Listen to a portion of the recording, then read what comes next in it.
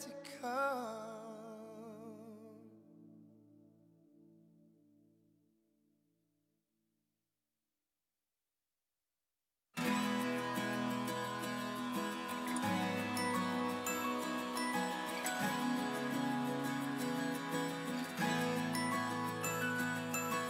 All the bitter, weary ways, the endless striving day by day, you barely have the strength to pray in the valley low. And how hard your fight has been, how deep the pain within, wounds that no one else has seen, hurts too much to show. And all the doubt you're standing in between, and all the way that brings you to your knees. He knows, he knows every hurt and every sting. He has walked the suffering. He knows, let your burdens come undone. Lift your eyes up to the one who knows. Good morning.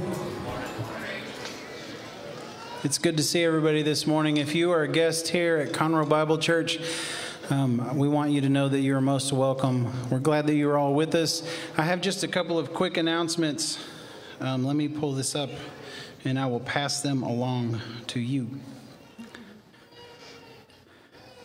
Next week, right after the church, we have an evangelism workshop that we are asking you to sign up for if you would like to be a part, so we can make sure and have enough food. You can sign up on Church Center, or you can get there through the church site. You can do that to get signed up. Also, Women's Bible Study is about to start up a new study, and you can be a part of that, signing up through Church Center or the website. And the men have been going along for forever, but you can also still sign up for what they're doing. I think they're still in 1 John. These are both on Thursday nights, so if you'd like to be a part, please get signed up for that.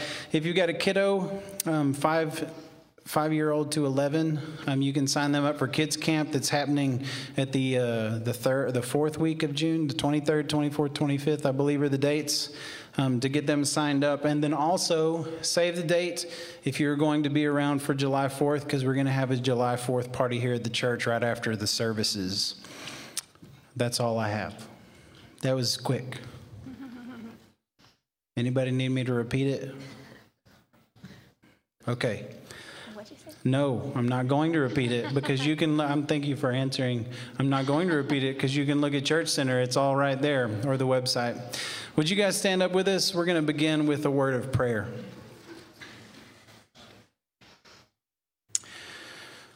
Let's pray together. Father, thank you for our time right now. Thank you for our time together with our family here and with you. We ask that you would be honored by our hearts, by our eyes, looking to you this morning through our worship, through our learning.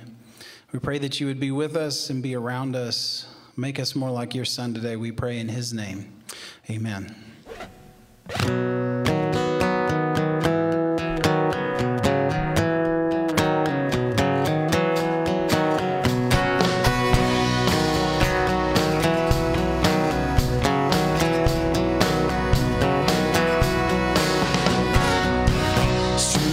As we wait upon the Lord, we will wait upon the Lord, we will wait upon the Lord. Strength will rise as we wait upon the Lord, we will wait upon the Lord, we will wait upon the Lord. Our God, you reign forever, our hope, our strong deliverer.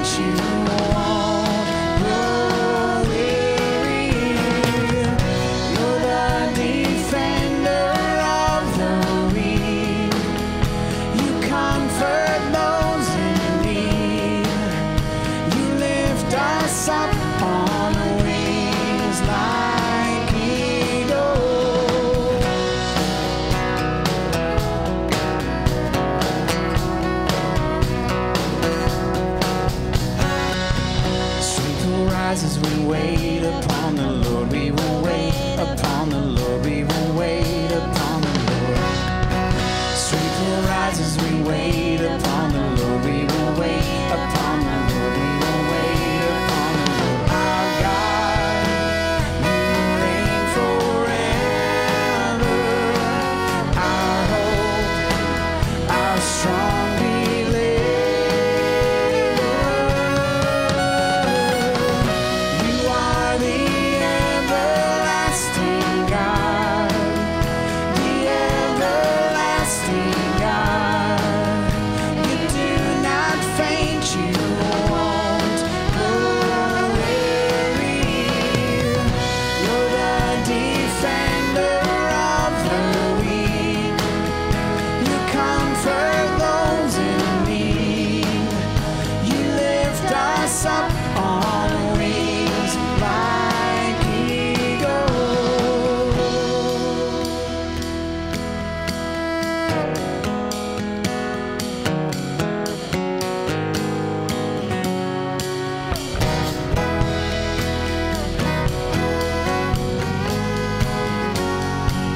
Our God, you reign forever. Our hope, our strong deliverer. Our God, you reign forever. Our hope, our strong deliverer. You are the everlasting God, the everlasting God.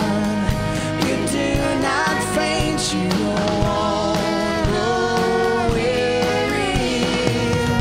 You're the defender of the weak. You comfort those in need. You lift us up on wings like eagles.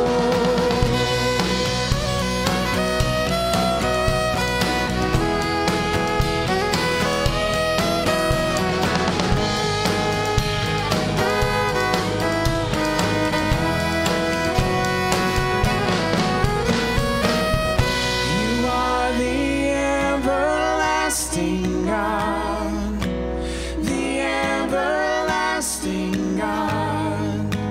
You do not faint, you won't grow weary. You're the defender of the weak. You comfort those in need. You lift us up on wings like eagles.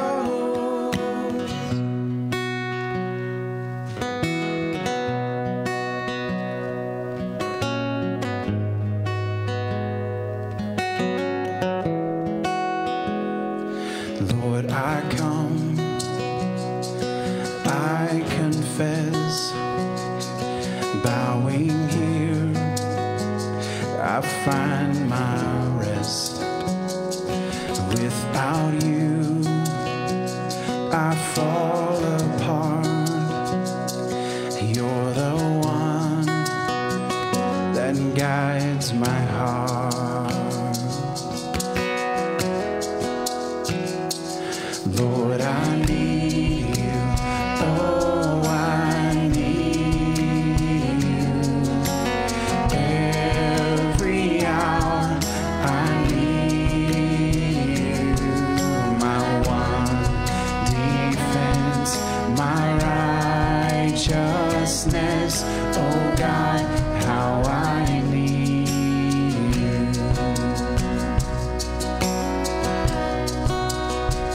Where sin runs deep, your grace is more. Where grace is found is where you are. And where you are, Lord, I am free. Holiness is Christ in me. Where you are, Lord, I am free. Holiness is Christ in me.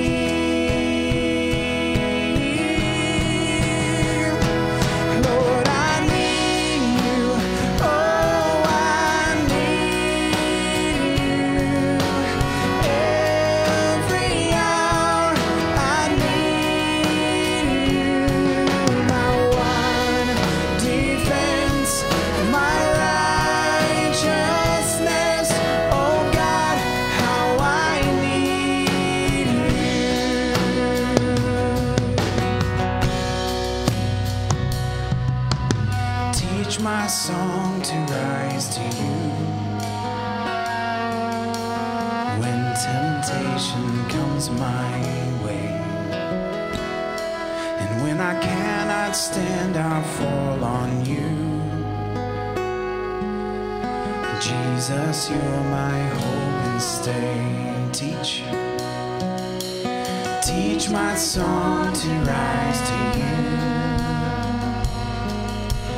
When temptation comes my way, and when I cannot stand, I'll fall on you. Jesus, you're my hope and stay. Jesus, you're my hope and stay.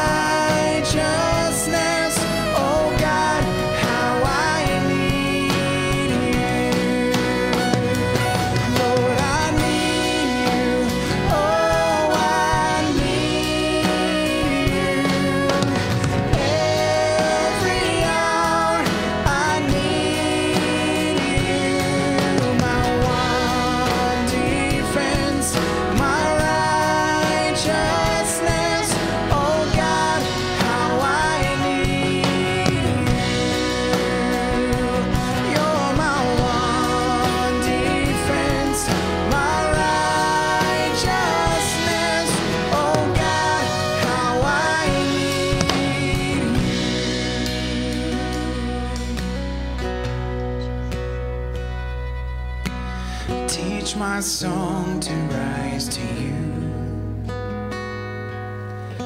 When temptation comes my way, and when I cannot stand, I'll fall on you. Jesus, you're my hope and stay. Jesus, you're my hope and stay.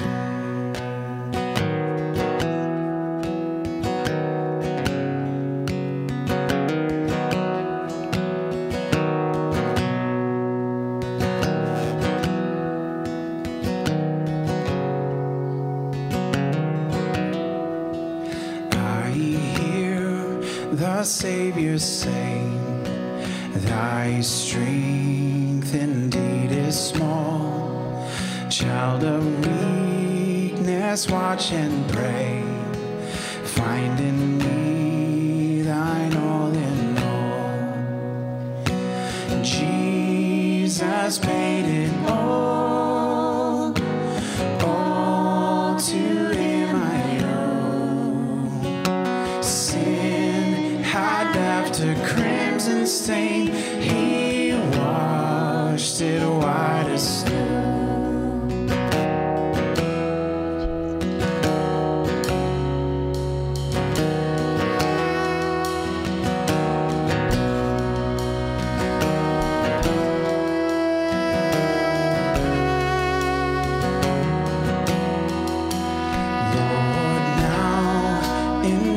I find thy power and thine alone can change the leper's spots and melt a heart of stone. Jesus paid it all to him I owe. Sin had left a crimson stain, he washed it white as snow.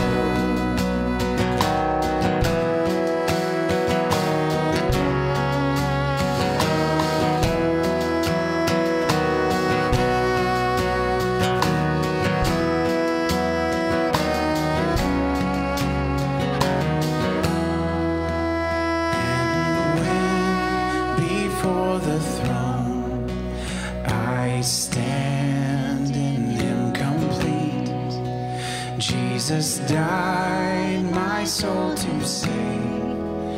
My lips shall still repeat. And when before the throne I stand in Him complete. Jesus died my soul to save. My lips shall still repeat.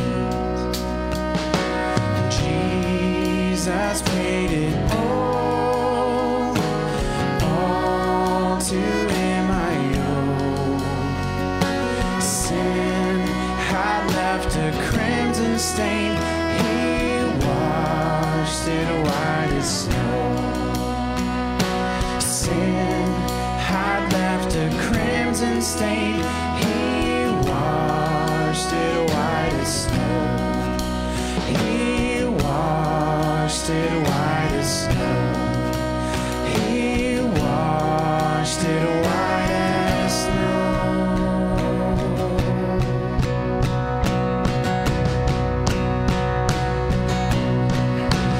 Oh, praise the one who paid my debt and raised this life up from the dead. Oh, praise the one who paid my debt and raised this life up from the dead. Oh, praise the one who paid my debt and raised this life up from the dead. Oh, praise the one who paid my debt and raised this life up from the dead. Oh, praise the one who paid my debt and raised this life up from the dead. Oh, praise the one who paid my debt and raised this life up from the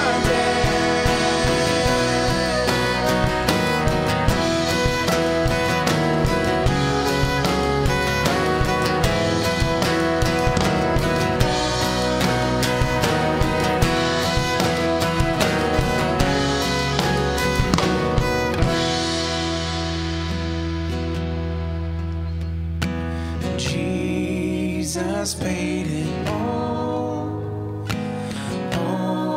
to Him I owe. Sin had left a crimson stain, He washed it white as snow. Father, we thank You for Your Son and for the love that You have for us, that You would send Him for our sakes. We thank You in His name. Amen. You guys can have a seat.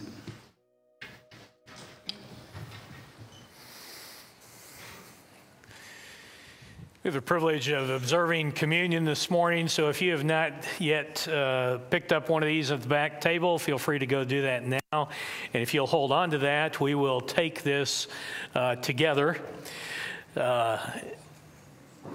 And parents, you can oversee the worship of your children through this as well. It's open table, open to everybody that has placed their faith in Jesus Christ. It is Memorial Day weekend, and it's a weekend that we remember those who have given their lives fighting for our country, those who have given their lives fighting for our freedom. It's a somber day in that regard.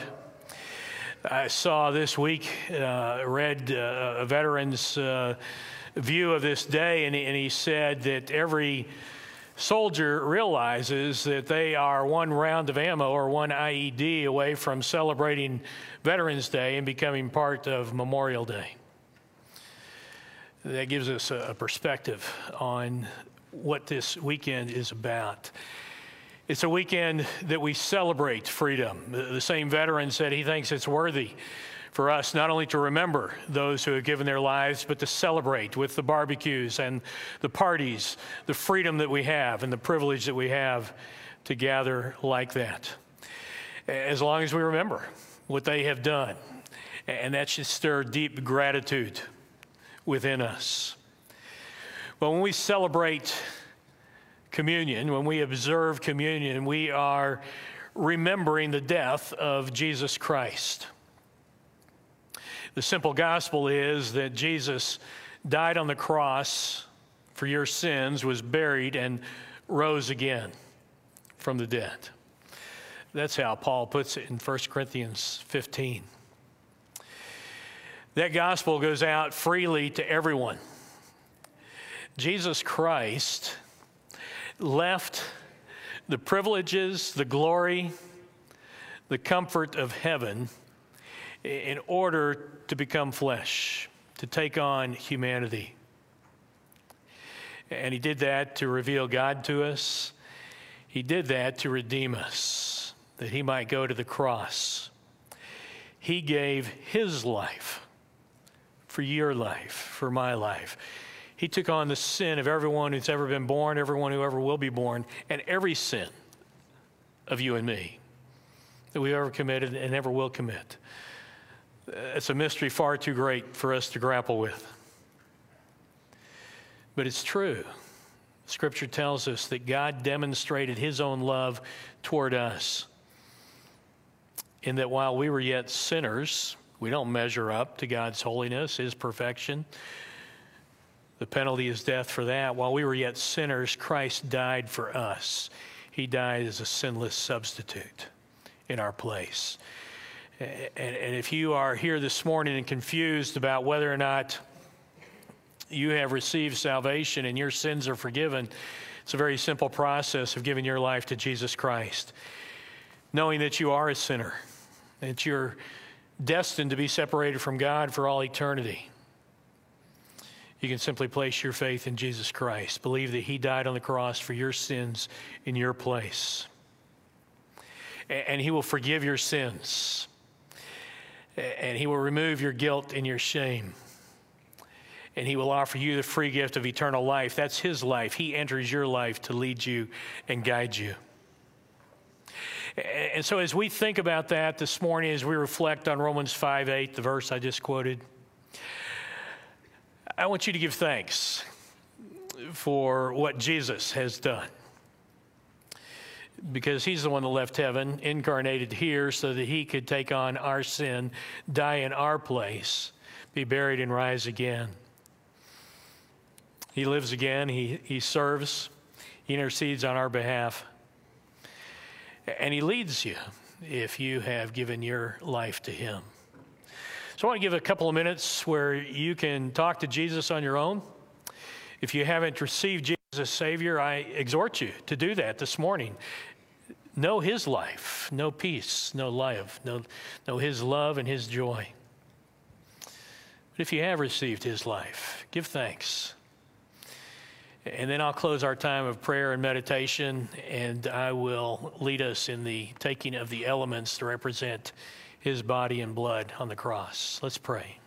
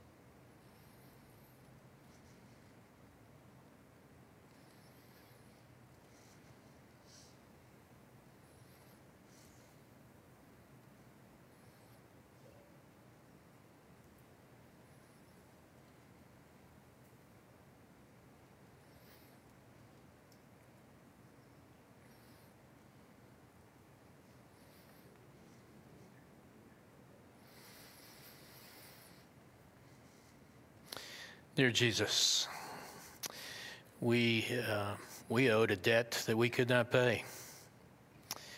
it would cost us all eternity separated from you. We are overwhelmed with gratitude that you would leave heaven, that you would become flesh, that you would be the way, the truth, and the life for us. And because we are overwhelmed with gratitude, we are filled with joy, your joy.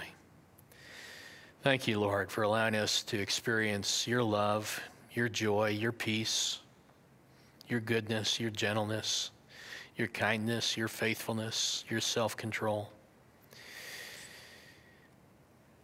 We ask that we would live a life worthy of the freedom that you have given us from the bondage to sin and the power of sin in our lives. We love you, Jesus. Thank you for the supreme manifestation of your love for us on the cross. We pray this in your name. Amen.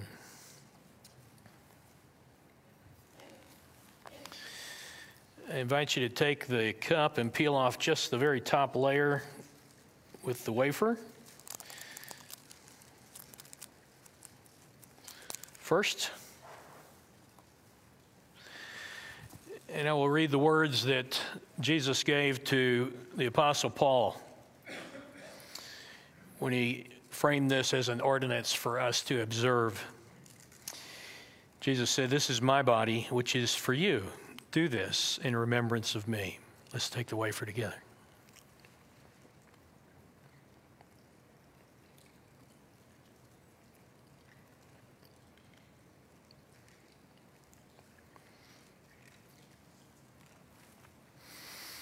And now if you'll take the cup.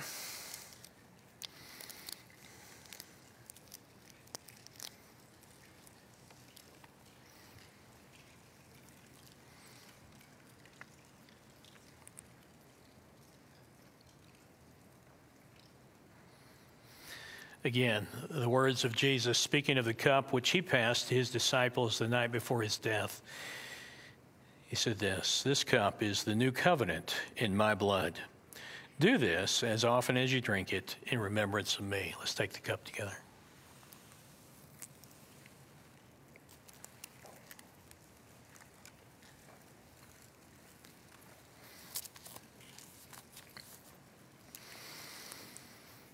Jesus, thank you for pursuing us and initiating a relationship with us and taking care of all the work for our salvation, that we might simply trust you and receive forgiveness of sins and the gift of eternal life.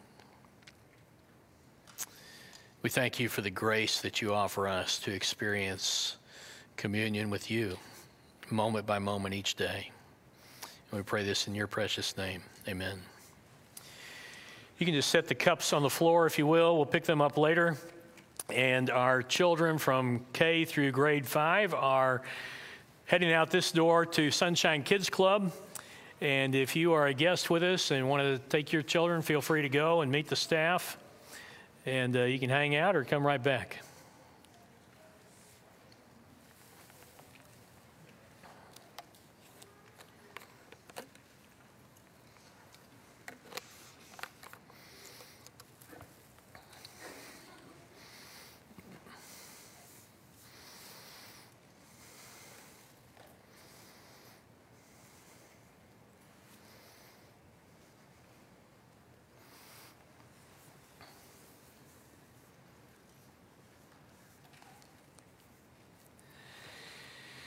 Simone Biles is the GOAT. Now, if you remember your athletic terminology, that means greatest of all time. She is a 5-time all-around world champion and a 2-time Olympic gold medalist in the all-around. She hasn't lost in competition since 2013. And as you can see on her leotard on the screen, she has the image of a goat below all the rhinestones. That's pretty gutsy, isn't it? To let everybody know that, yes, I know I'm the greatest of all time, to be the GOAT. Just a week ago yesterday, she performed a Yurchenko double pike. First time ever in competition. I'm sure everybody here has seen the video. If not, go watch it. The gymnastics world, the competitive world, is convinced that the International Federation of Gymnastics intentionally underscores her because she is so far above the competition. In fact, they don't think they gave her a high enough score for that. When she was asked about that idea, that why she continues to push herself and do things that nobody else can do, instead of just playing to the level of the competition, she looked at the journalist and said, "Because I can. Because I can." I like that attitude. Because I can. Well, today, in God's Word, we're going to look at another woman of faith in our Woman of Faith series that I think would be on a short list to be the greatest of all time, to be a goat in the Old Testament. And her name is Deborah. And we'll find her in Judges chapters 4 and 5. If you want to turn to Judges 4 and 5 with me.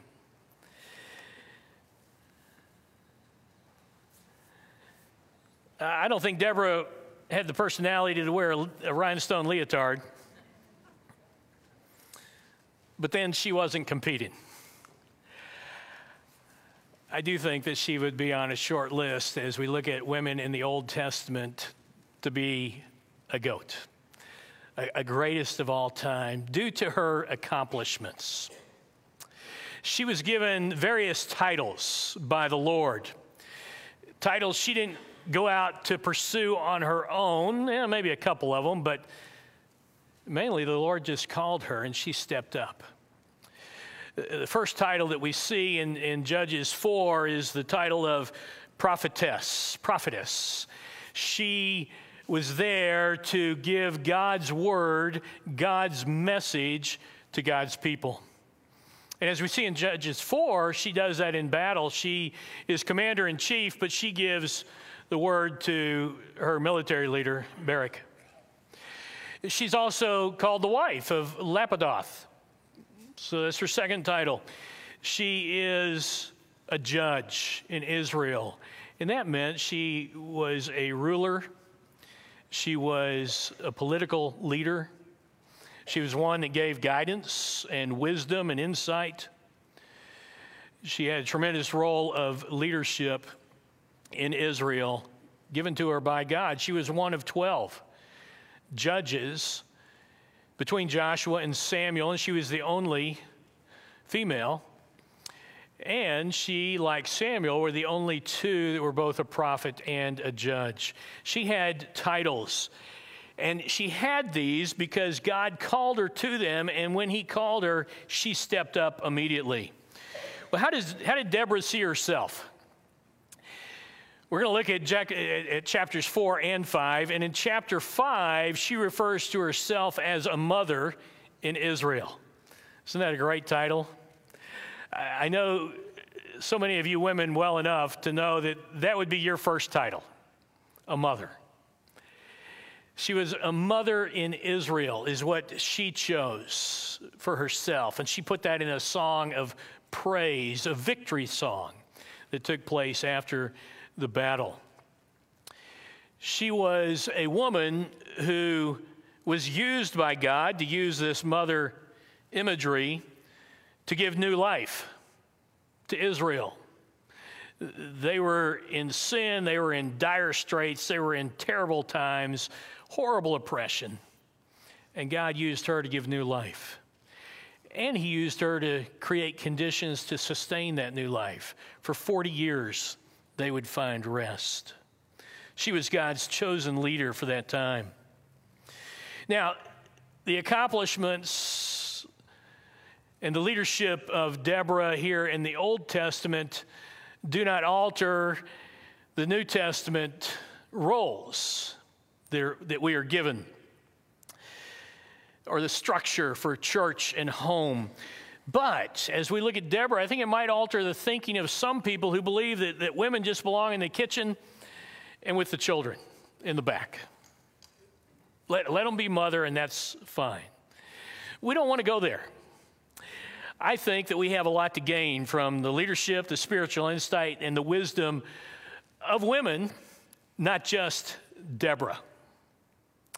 When I look around our church family, I see women that give tremendous leadership in the home. I see women that give tremendous leadership in businesses alongside their husbands. I see women that give leadership in their own businesses as well. I see women that give tremendous leadership as teachers in their realm, whether homeschool or classroom. I see women that give leadership to co-ops, bringing numerous students together.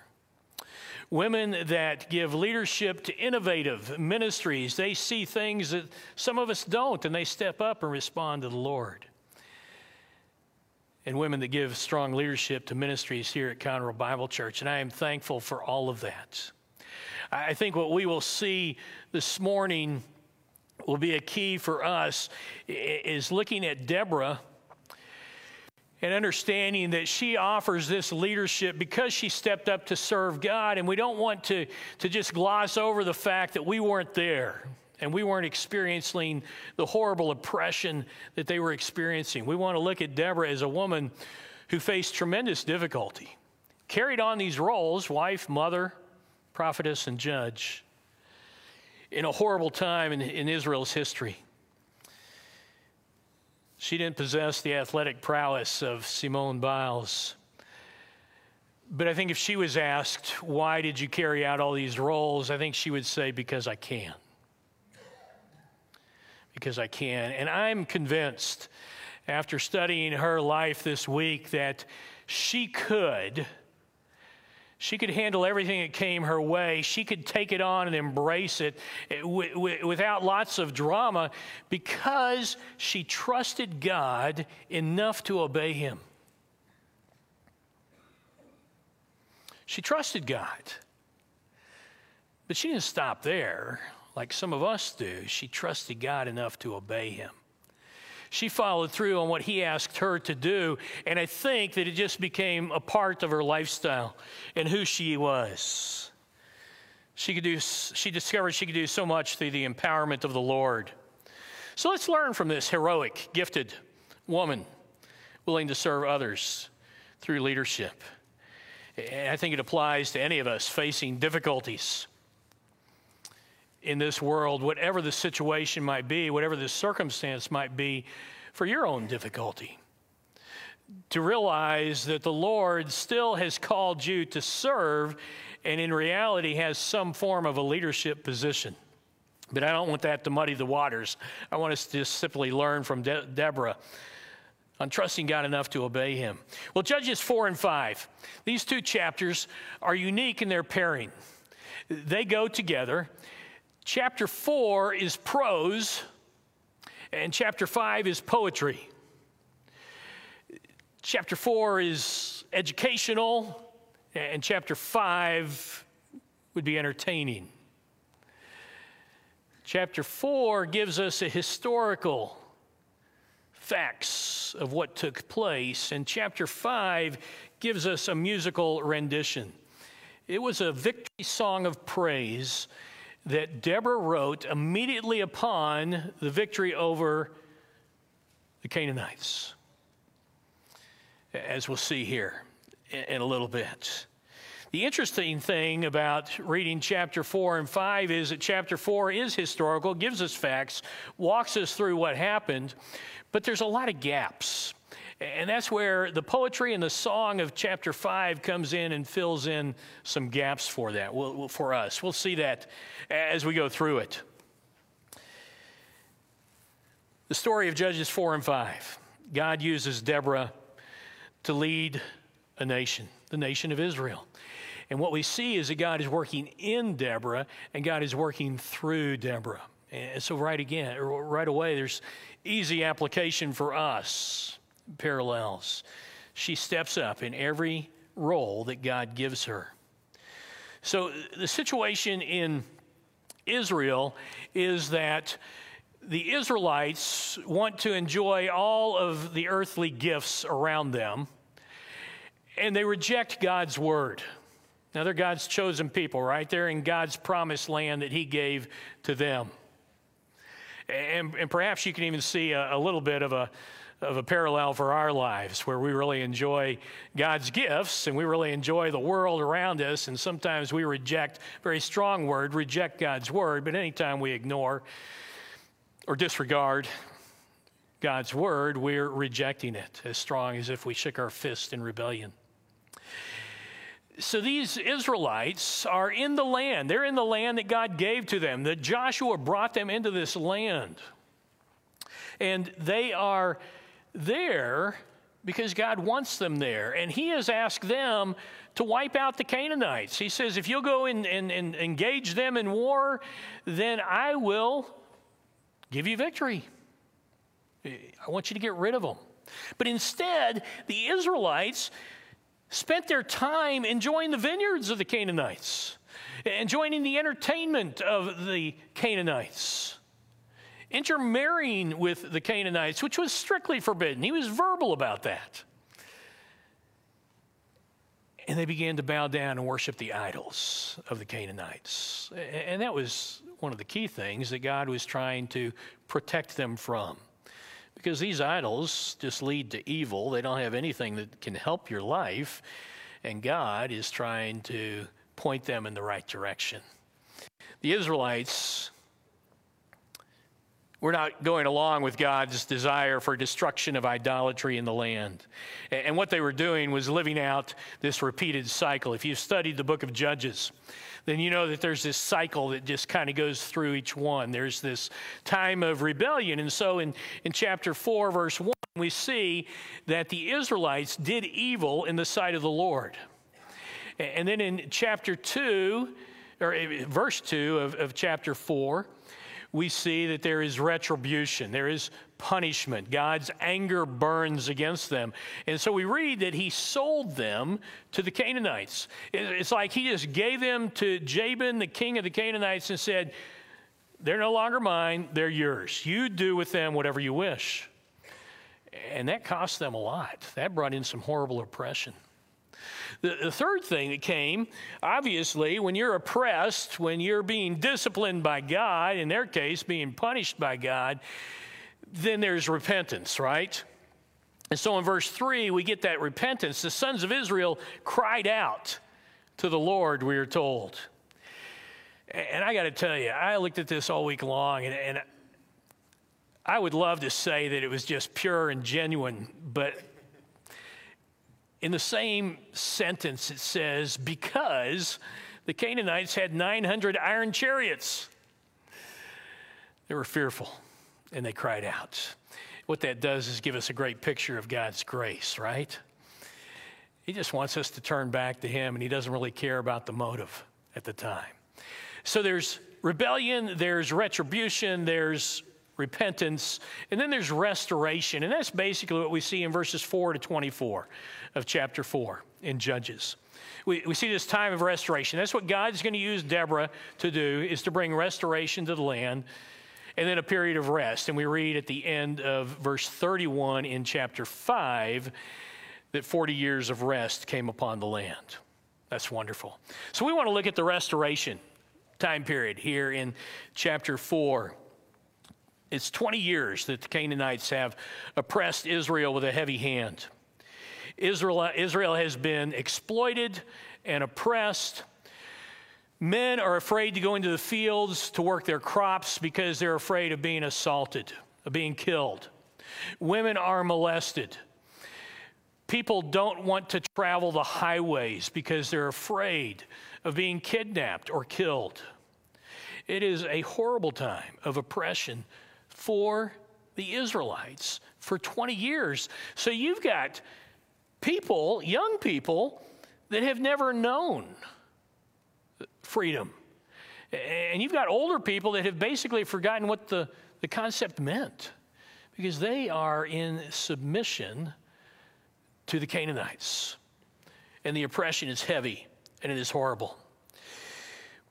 Well, Jabin, the king of the Canaanites up north, probably over about a confederation of Canaanite tribes. He's oppressing heavily the 6 northern Israelite tribes. And he has Sisera, his military general, his brilliant general, move him down. He has him moved his army down to the plain of Esdraelon, or the valley of Jezreel, or the valley of Megiddo. Those are all kind of combined there. So if you can picture in their mind that little notch in the land of Israel there in the Mediterranean Sea, well, that notch is Mount Carmel. And it looks out over the north and the east of this great valley. And over to the directly east and a little bit north is Mount Tabor. Down below is Mount Gilboa and this beautiful plain. Well, he moves them down there, and he moves them down there with the 900 chariots and all kinds of soldiers, infantrymen, all of that. And they have the iron chariots. All of their soldiers are fitted out with iron helmets, and they have spears, and they have knives. And in the chariots, most of the time, they would travel with 2 in the chariot. One would be the driver, and one would be a long archer. And so they were built for war. So imagine this. You've been oppressed for 20 years. You are scared to death. You're living in fear. You don't want to leave your house. And then you get word that they're sending maybe 1,000 or more soldiers down to this plain to take it over. Well, the truth was, by that time, most of the Israelites were living up in the hills and in the mountains as much as they could, because the chariots couldn't travel up there as freely. So they get word that they're coming down to the plain here, and Jabin has sent his military commander, Sisera, down there. It's at this time that we get the repentance. The sons of Israel cry out to the Lord. Israel is in desperate need of a leader. Now, they have one. It turns out there's one road that's not completely empty. It's the road between Bethel and Ramah, because on that road sits the judge, the prophetess, the wife, the mother, Deborah. She sits there and she offers wisdom and legal advice and spiritual insight as a ruler and a political authority, and one who has messages from God. That's where she is set up, under a palm tree on this highway, so that the Israelites can get to her. She is called out by God as prophetess and as judge, ruler of the nation, to take on a role in a military conflict. Her responsibilities are given to her by God. He calls her out, and she steps up in obedience to bring about the restoration. So in verses 4 to 24, she's going to be the one to bring restoration to Israel, to liberate them from their oppressors. People have known her for her brilliance, her insight. And she must have a dauntless spirit to persevere through everything that she's got going on in her life, but as one who trusts the Lord. So the Lord gives Deborah instruction. And I think that here again, why could she add military commander-in-chief, warrior woman to all of her roles at this point? I think she would say, because I can. It's because everything I do and say just comes out of my walk with God. It's because I'm trusting God enough to obey Him, and I know that He will take care of me and take care of our country. So she gives instruction here in verses 4 to 9. We see her titles again. She gives instruction to Barak. Barak is their military commander. And he is the one that she's going to go to first and say, I want you, here's what the Lord wants. I want you to go up and get 10,000 men and put them on Mount Tabor. Mount Tabor, they're on the northeastern edge of this valley, this plain where the Canaanites are gathering. I want you to gather them mainly from Zebulun and Naphtali, because they're the most motivated. They're up on the northern edge. But hopefully all of Israel will take part and join you as we go into war with them. The Lord gave her instruction. She gave it immediately in obedience to the Lord.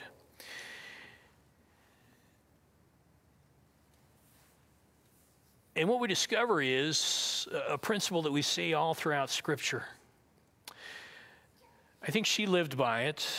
I think it was the basis of her "because I can." I think that Barak came to live by it. He was hesitant at first. I think it's a principle that you and I must live by. And it's the idea that God always provides divine power for his divine directives. The task in front of you and me as we serve God is never greater than the power behind us, the power in us through the Holy Spirit. Here's how she says it to Barak in chapter 4, verse 6. "Behold, the Lord God of Israel has commanded, go and march to Mount Tabor, and take with you 10,000 men from the sons of Naphtali and from the sons of Zebulun." And then she relays God's promise.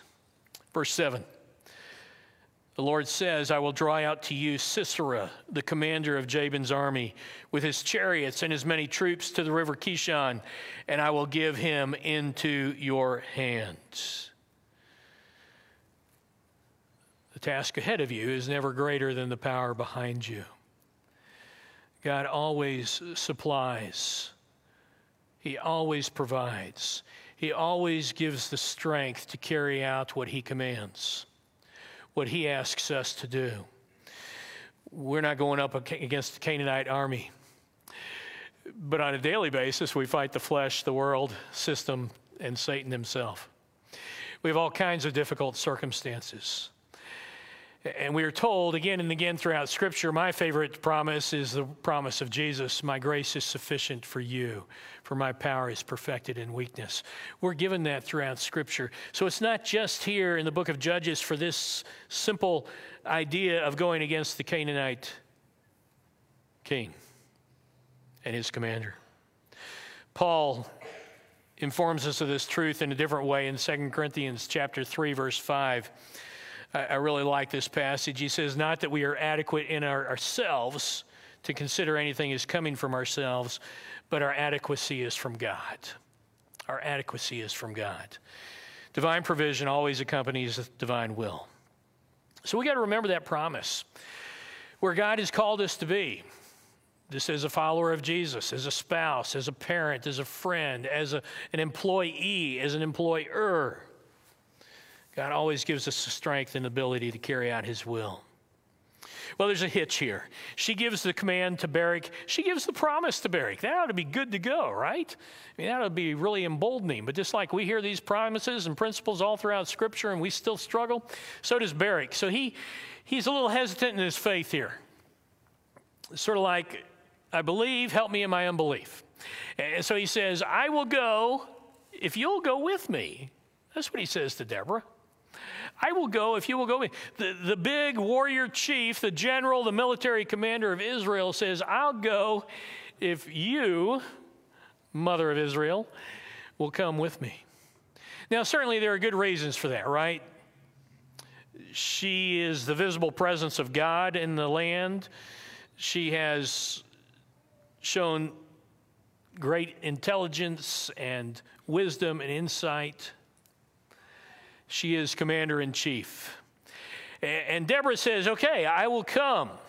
She wants victory for Israel. But she states her displeasure with him, and she says, "Okay, because of this, the honor for the victory is going to go to a woman. You would have been in line here if you had just carried out what God has given you to do. But the honor is going to go to a woman here." And of course, Barak thinks, well, that's fine. That means it's you, and that means we're going to win.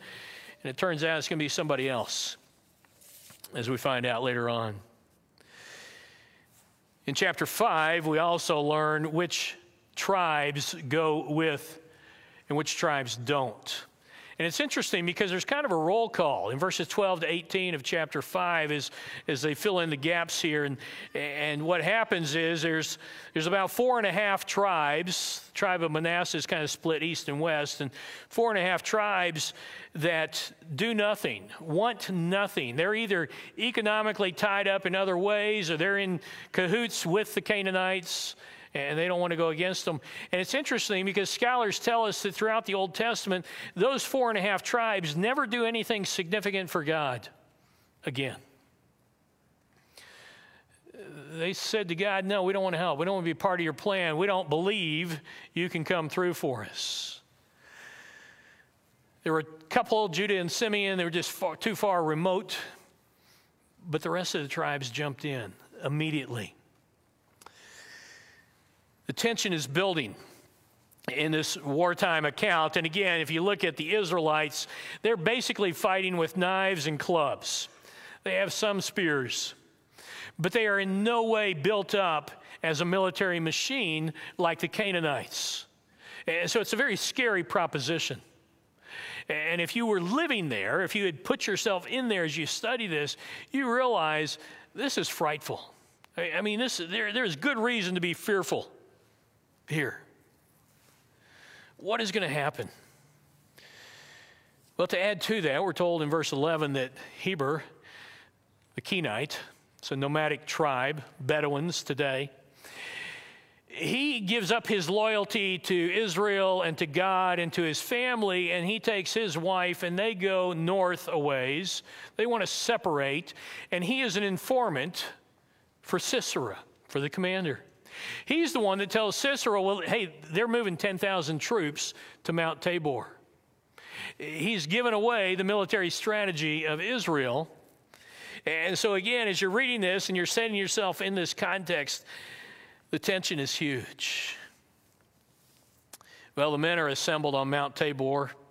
Sisera has his chariots down there on the western edge of the valley, across the valley from Mount Tabor. And Deborah says to Barak, arise, this is the day that the Lord has commanded to go forth. And Barak immediately obeys.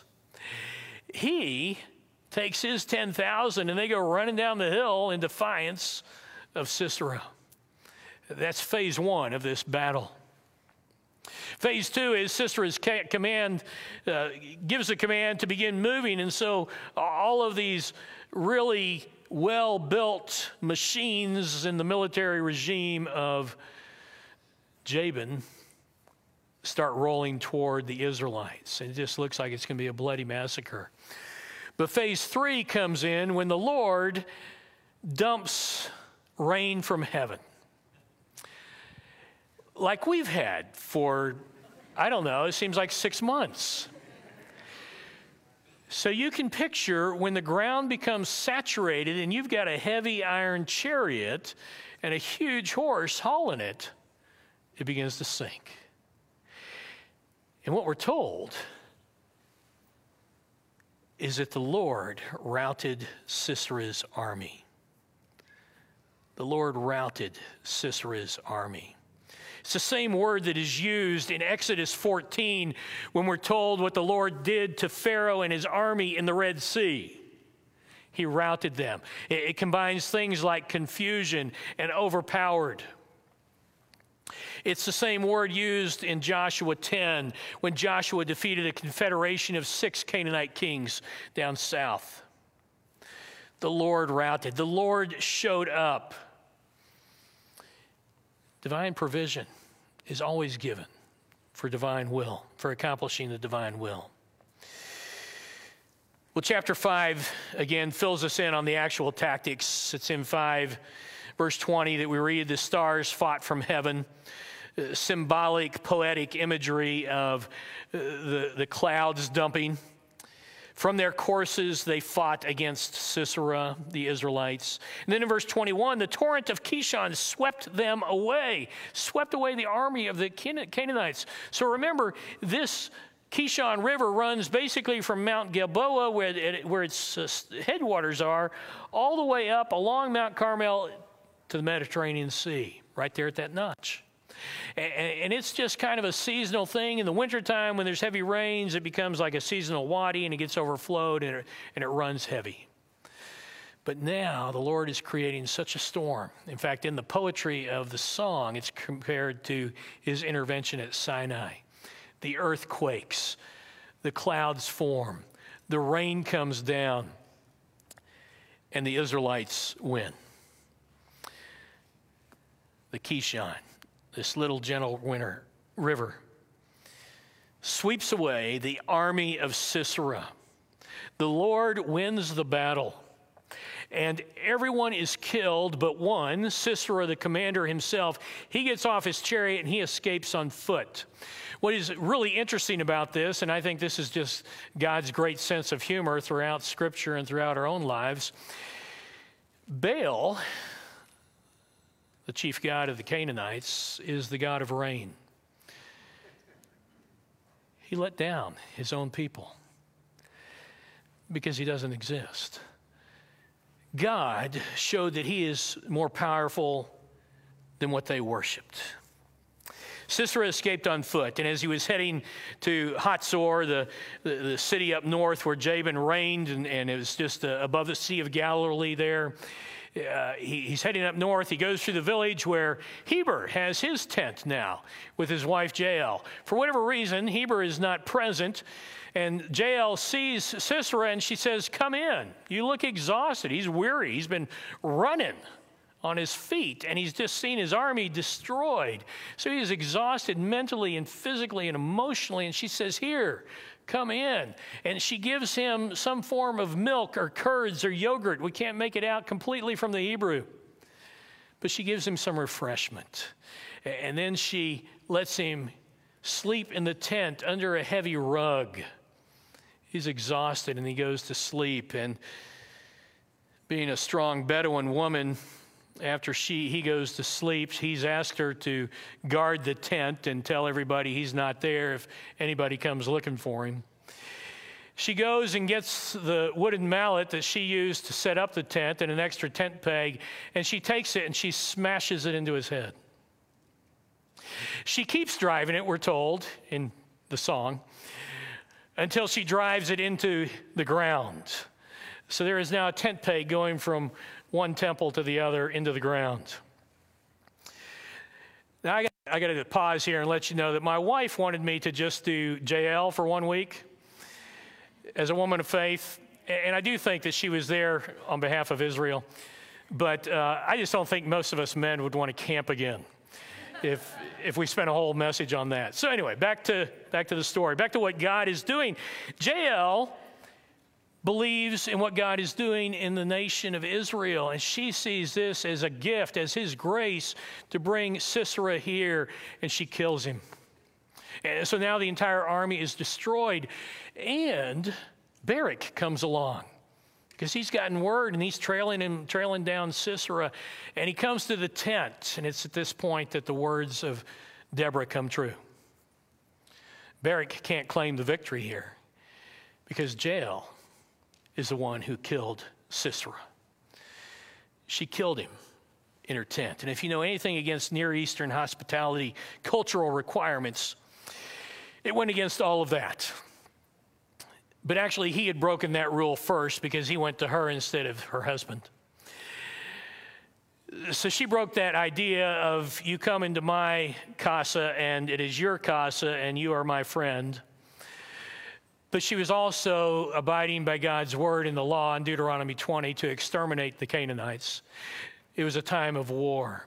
And it's interesting to me that people still debate that topic because this is what God's will was, to defeat the Canaanites. That's what took place. The priority of praise is one more thing that's apparent in the life of Deborah. She's been a judge, a ruler, a political ruler with authority. She's been a prophetess, one who would receive God's message and give it to his people. She's a wife, she's a mother.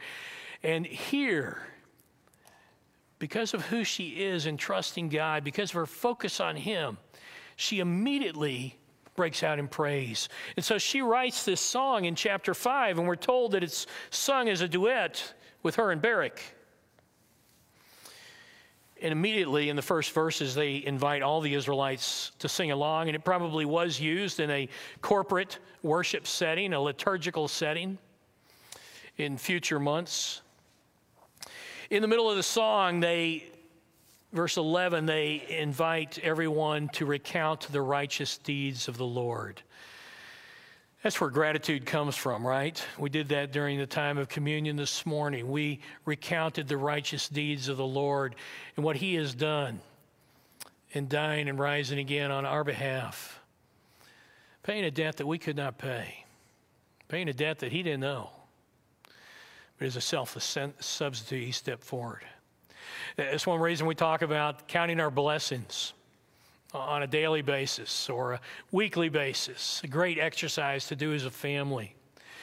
Because we want to be those who show gratitude. And anytime you recount what God is doing, you begin to understand him better and you begin to recount his deeds, his righteousness.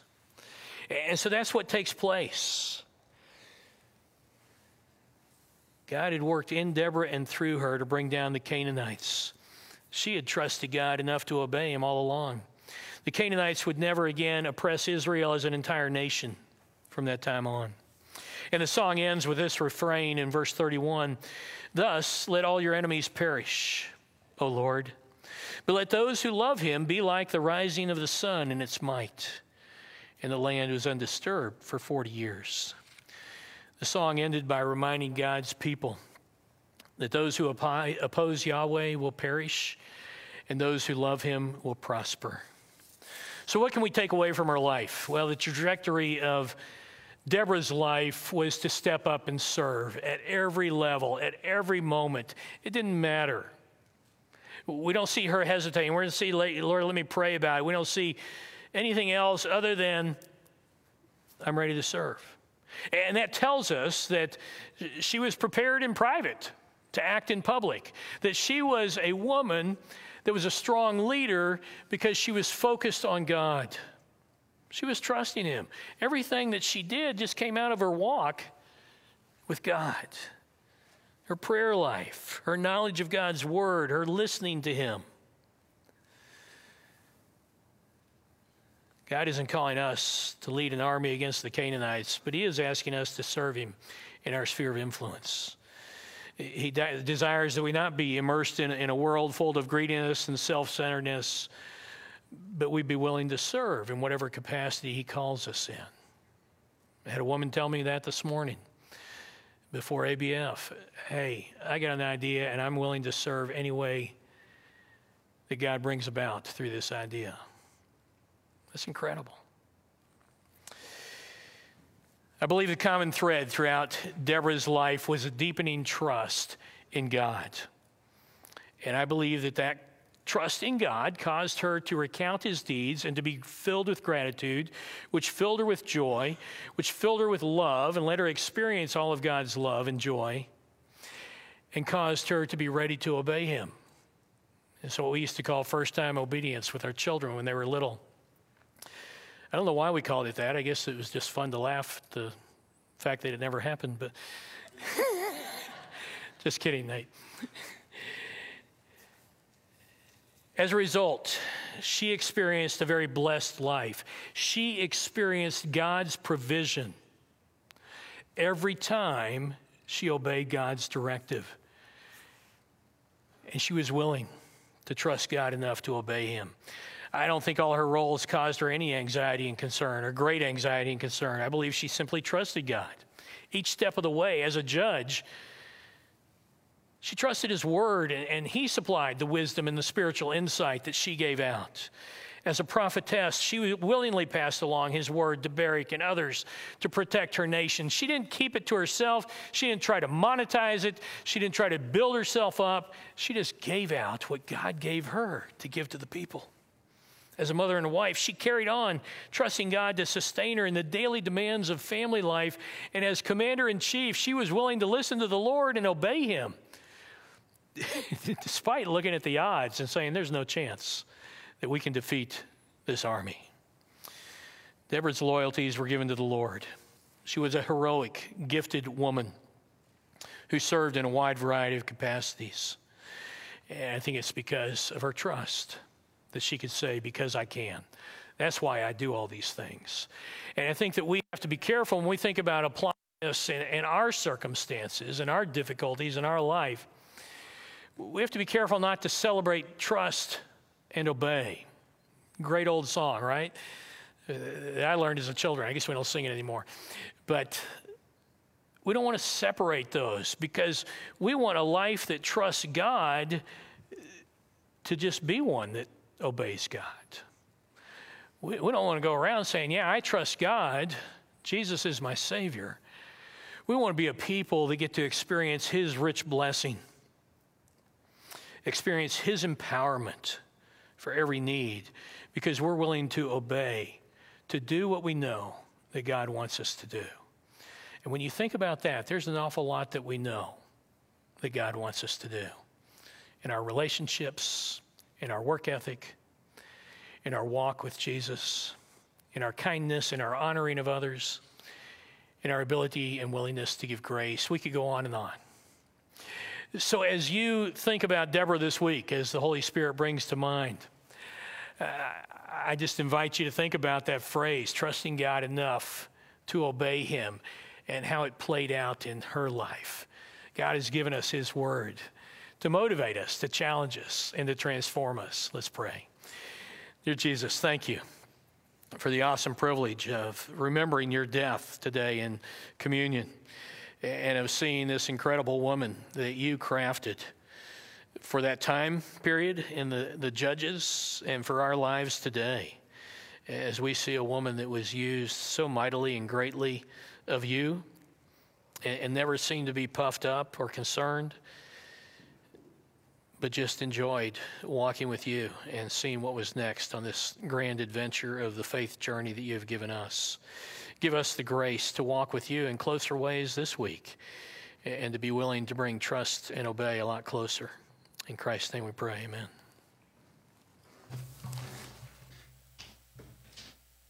Let's stand together.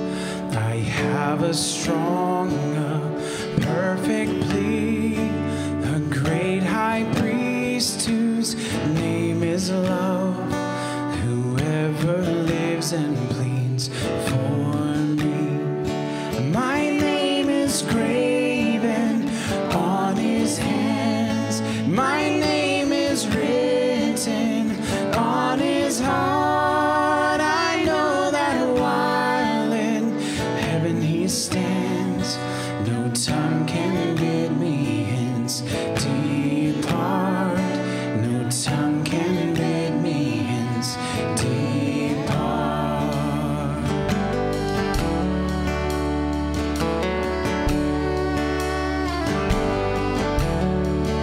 When Satan tempts me to despair and tells me all the guilt within, upward I look and see him there, who made an end to all my sin. Because the sinless Savior died, my sinful soul is counted free, for God the just is satisfied to look on him and pardon me, to look on him and pardon me. Hallelujah, hallelujah, praise the one risen Son of God.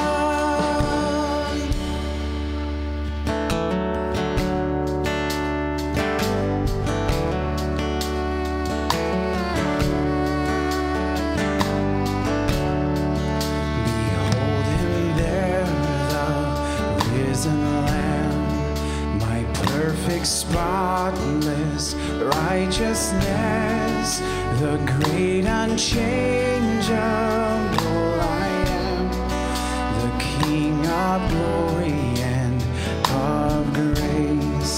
One with himself, I cannot die. My soul is purchased by his blood. My life is hid with Christ on high, with Christ my Savior and my God, with Christ my Savior and my God. Hallelujah, hallelujah. Praise the one risen Son of God. Hallelujah, hallelujah. Praise the one risen Son of God. Hallelujah, hallelujah. Praise the one risen Son of God.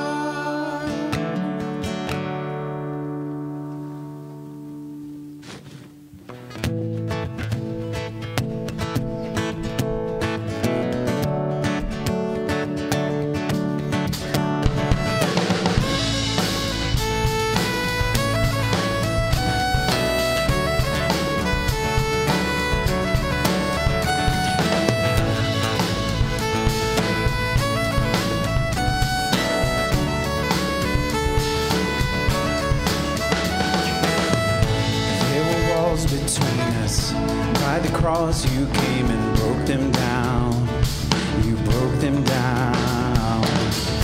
There were chains around us. By your grace we are no longer bound. No longer bound. You called me out of the grave. You called me into the light. You called my name and then my heart came alive. Your love is greater. Your love is stronger. Your love awakens, awakens, awakens me. Your love is greater. Your love is stronger. Your love awakens, awakens, awakens me.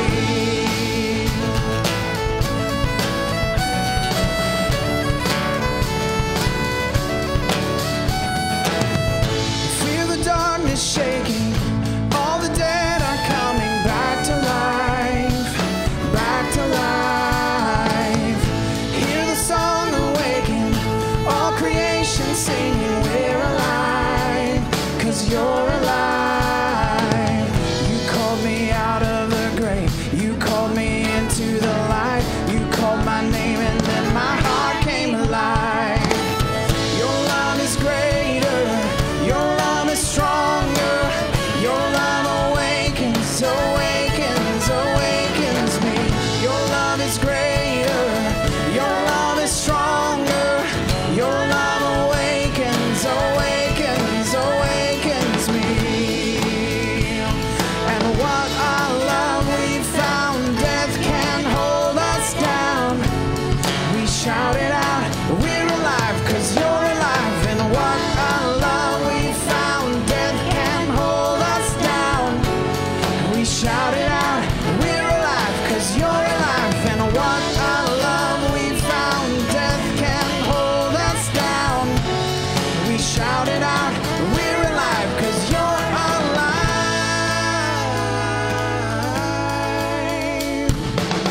Your love is greater, your love is stronger, your love awakens, awakens, awakens me. Your love is greater, your love is stronger, your love awakens, awakens, awakens me. Your love is greater, your love is stronger, your love awakens, awakens.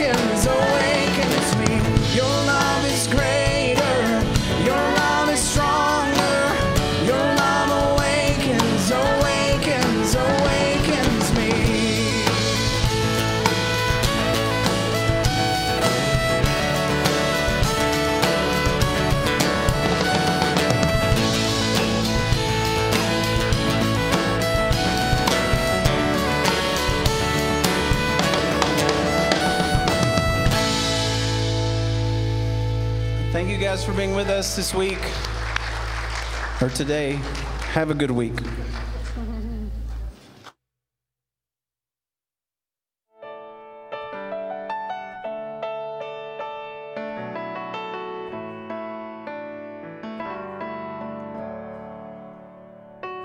I've walked among the